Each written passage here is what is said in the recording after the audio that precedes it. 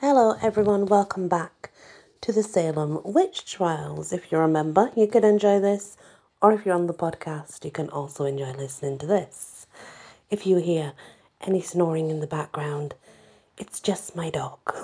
That's all. So let's continue where we left off. In 1692, magic was quite real, and it is possible some of the accused believed they were practicing it. We do know that at the very least, white magic was practiced at Salem Village, as exemplified by the witch cake made under Mary Sibley's supervision. There was also John Hale's account of Dorcas Hall's palm reading and fortune telling. White magic could cross the line into black magic, as when the fortune telling turned to predictions of death. Counter magic was also used to protect homes, their occupants from witches. In 1973, when the Danvers home built by Governor John Endecott's son, Zerubbabel, was disassembled to make way for a shopping mall, workers found an iron horseshoe and an eel spear, shaped like a trident or devil's pitchfork. This was nailed to the timber frame near the hearth and outside the door to prevent evil from entering the home. The objects were discovered under the interior sheathing, suggesting they had been placed there when the home was built in 1681.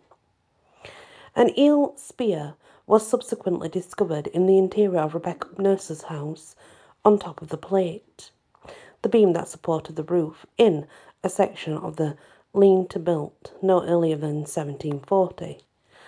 Such counter magic was apparently common, even in the homes of devout Puritans, such as the Endicotts and the Nurses, and its use continued well past 1692. Carefully hidden, these objects would be out of view or disapproving eyes of those, such as Samuel Parris, who considered counter magic, be it horseshoes or witch cakes, it was all evil. Still, families could draw comfort from knowing their homes were protected. There also was considerable evidence of image magic, the use of puppets. George Burroughs, John Proctor, Anne Purita, and Alice Parker allegedly gave puppets to the afflicted for them to use to torment others. And years before, workmen had found puppets in the cellar wall of Bridget Bishop's house. John Proctor's son, William, was seen using a puppet, and Job Tuckley allegedly drove a great pin through the heart of a puppet, thus killing a man. Anne Dolliver, she was a slave, Candy, and Elizabeth Johnson Jr. all confessed to owning puppets. Candy was excused from the court in the middle of a testimony and returned with 2 puppets she had fashioned by putting knots in rags. Johnson brought her 3 puppets to court as well, 2 made of rags or a striped sort of cloth, while the third was crafted from birch bark. Dolliver said she had owned 1 or 2 puppets made out of wax, though that had been 14 years earlier. A search of the home of Mary Lacey Sr. and her daughter produced a suspicious parcel of rags, tape and quills, tied up, just the sort of supplies used to make puppets. Clearly, there were some who not only believed in the power of puppets and black magic, but they were willing to use it. For marginalised people, magic was a way to take control of their lives. Bridget Bishop was a poor woman, and Dolliver's husband had abandoned her. Dolliver tried to excuse her behaviour, explaining that because she thought she was bewitched, and she had read in a book that told her that the way ye way to afflict them that had afflicted her. As a minister's daughter, Dolliver clearly knew better. Trying to harm someone with magic was the devil's work. Her judgment may have been tempered by mental illness, though, for in 1698 her father, Reverend John Higginson, referred to her as overbearing melancholy. Crazed in her understanding she was. Several years later, she would be declared mentally incompetent. Simple-minded Elizabeth Johnson Jr. probably did not fully understand the significance of her actions either. At best, there were only a handful of people practicing magic, especially black magic, in Essex County in 1692. There was no grand conspiracy of hundreds of witches, as some of the deponents have described. However, a few poppets and stories of others provided sufficient physical evidence to convince people that Salem was indeed besieged by Satan and his agents. Witchcraft, black or white, was above all else a very serious religious crime, and spiritual concerns are clearly reflected in the evidence. Salem village church members felt themselves under attack by Satan and led the accusations, lodging their charges principally against the people who were not members of the village church or congregation.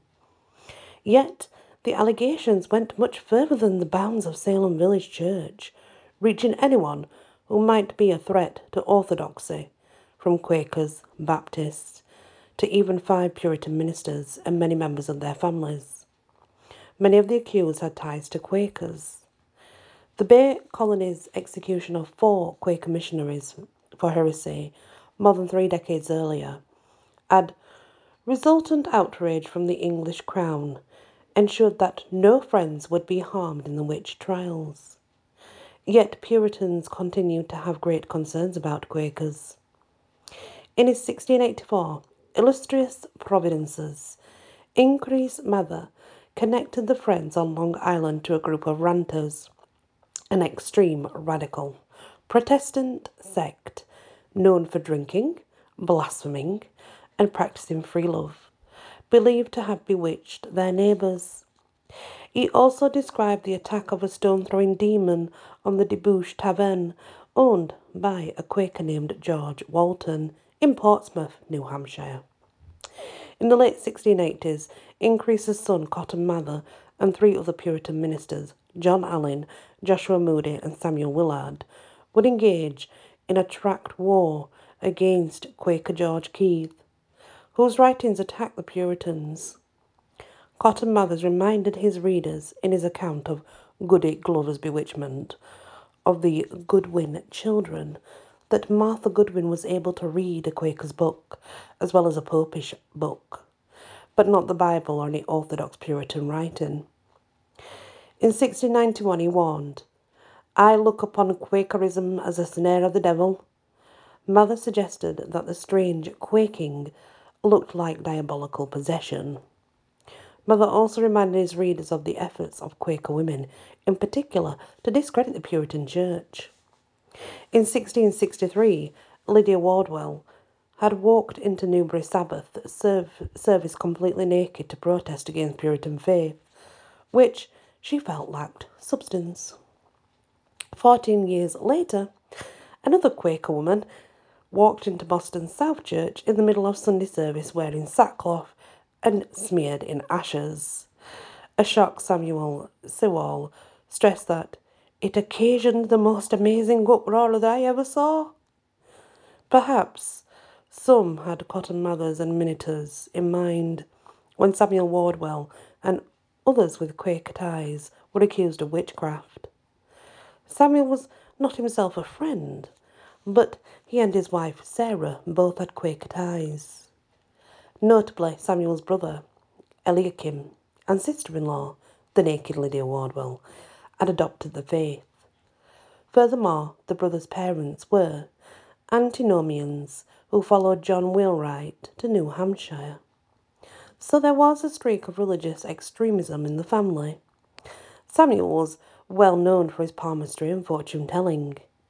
It should therefore come to no surprise that both the Wardwells, their daughter Mercy, and Sarah's daughter Sarah Hawkes were accused. There were a number of Quakers in the family of Elizabeth Proctor and a sister, Mary de Rich, including their father and brother. Furthermore, their grandmother, Anne Burt, had been charged with witchcraft in 1669. Suspicion may have even fallen on respected Puritan Saint Rebecca Nurse because of Quaker ties. In 1677, she and her husband, Francis, had become the guardians of an orphaned Quaker, Samuel Southwick.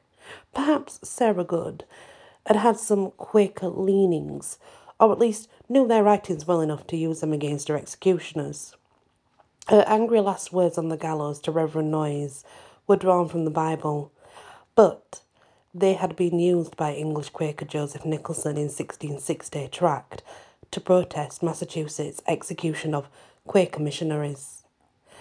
Nicholson warned the magistrates and ministers of Bay Colony that God would seek vengeance, and you shall have blood to drink who have shed innocent blood. So you see, guys, as we are learning, it seems like they were accusing anybody who just stepped outside what they expected them to believe in, you know. You know how it goes. They have a different belief, therefore they've got to be dwelling with Satan. Of course. What else? Thank you for listening to this part of The Accused. We'll continue with The Accused when we come back. Probably look at George Burroughs, who I believe had no Quaker ties. Maybe he did though, I don't know yet.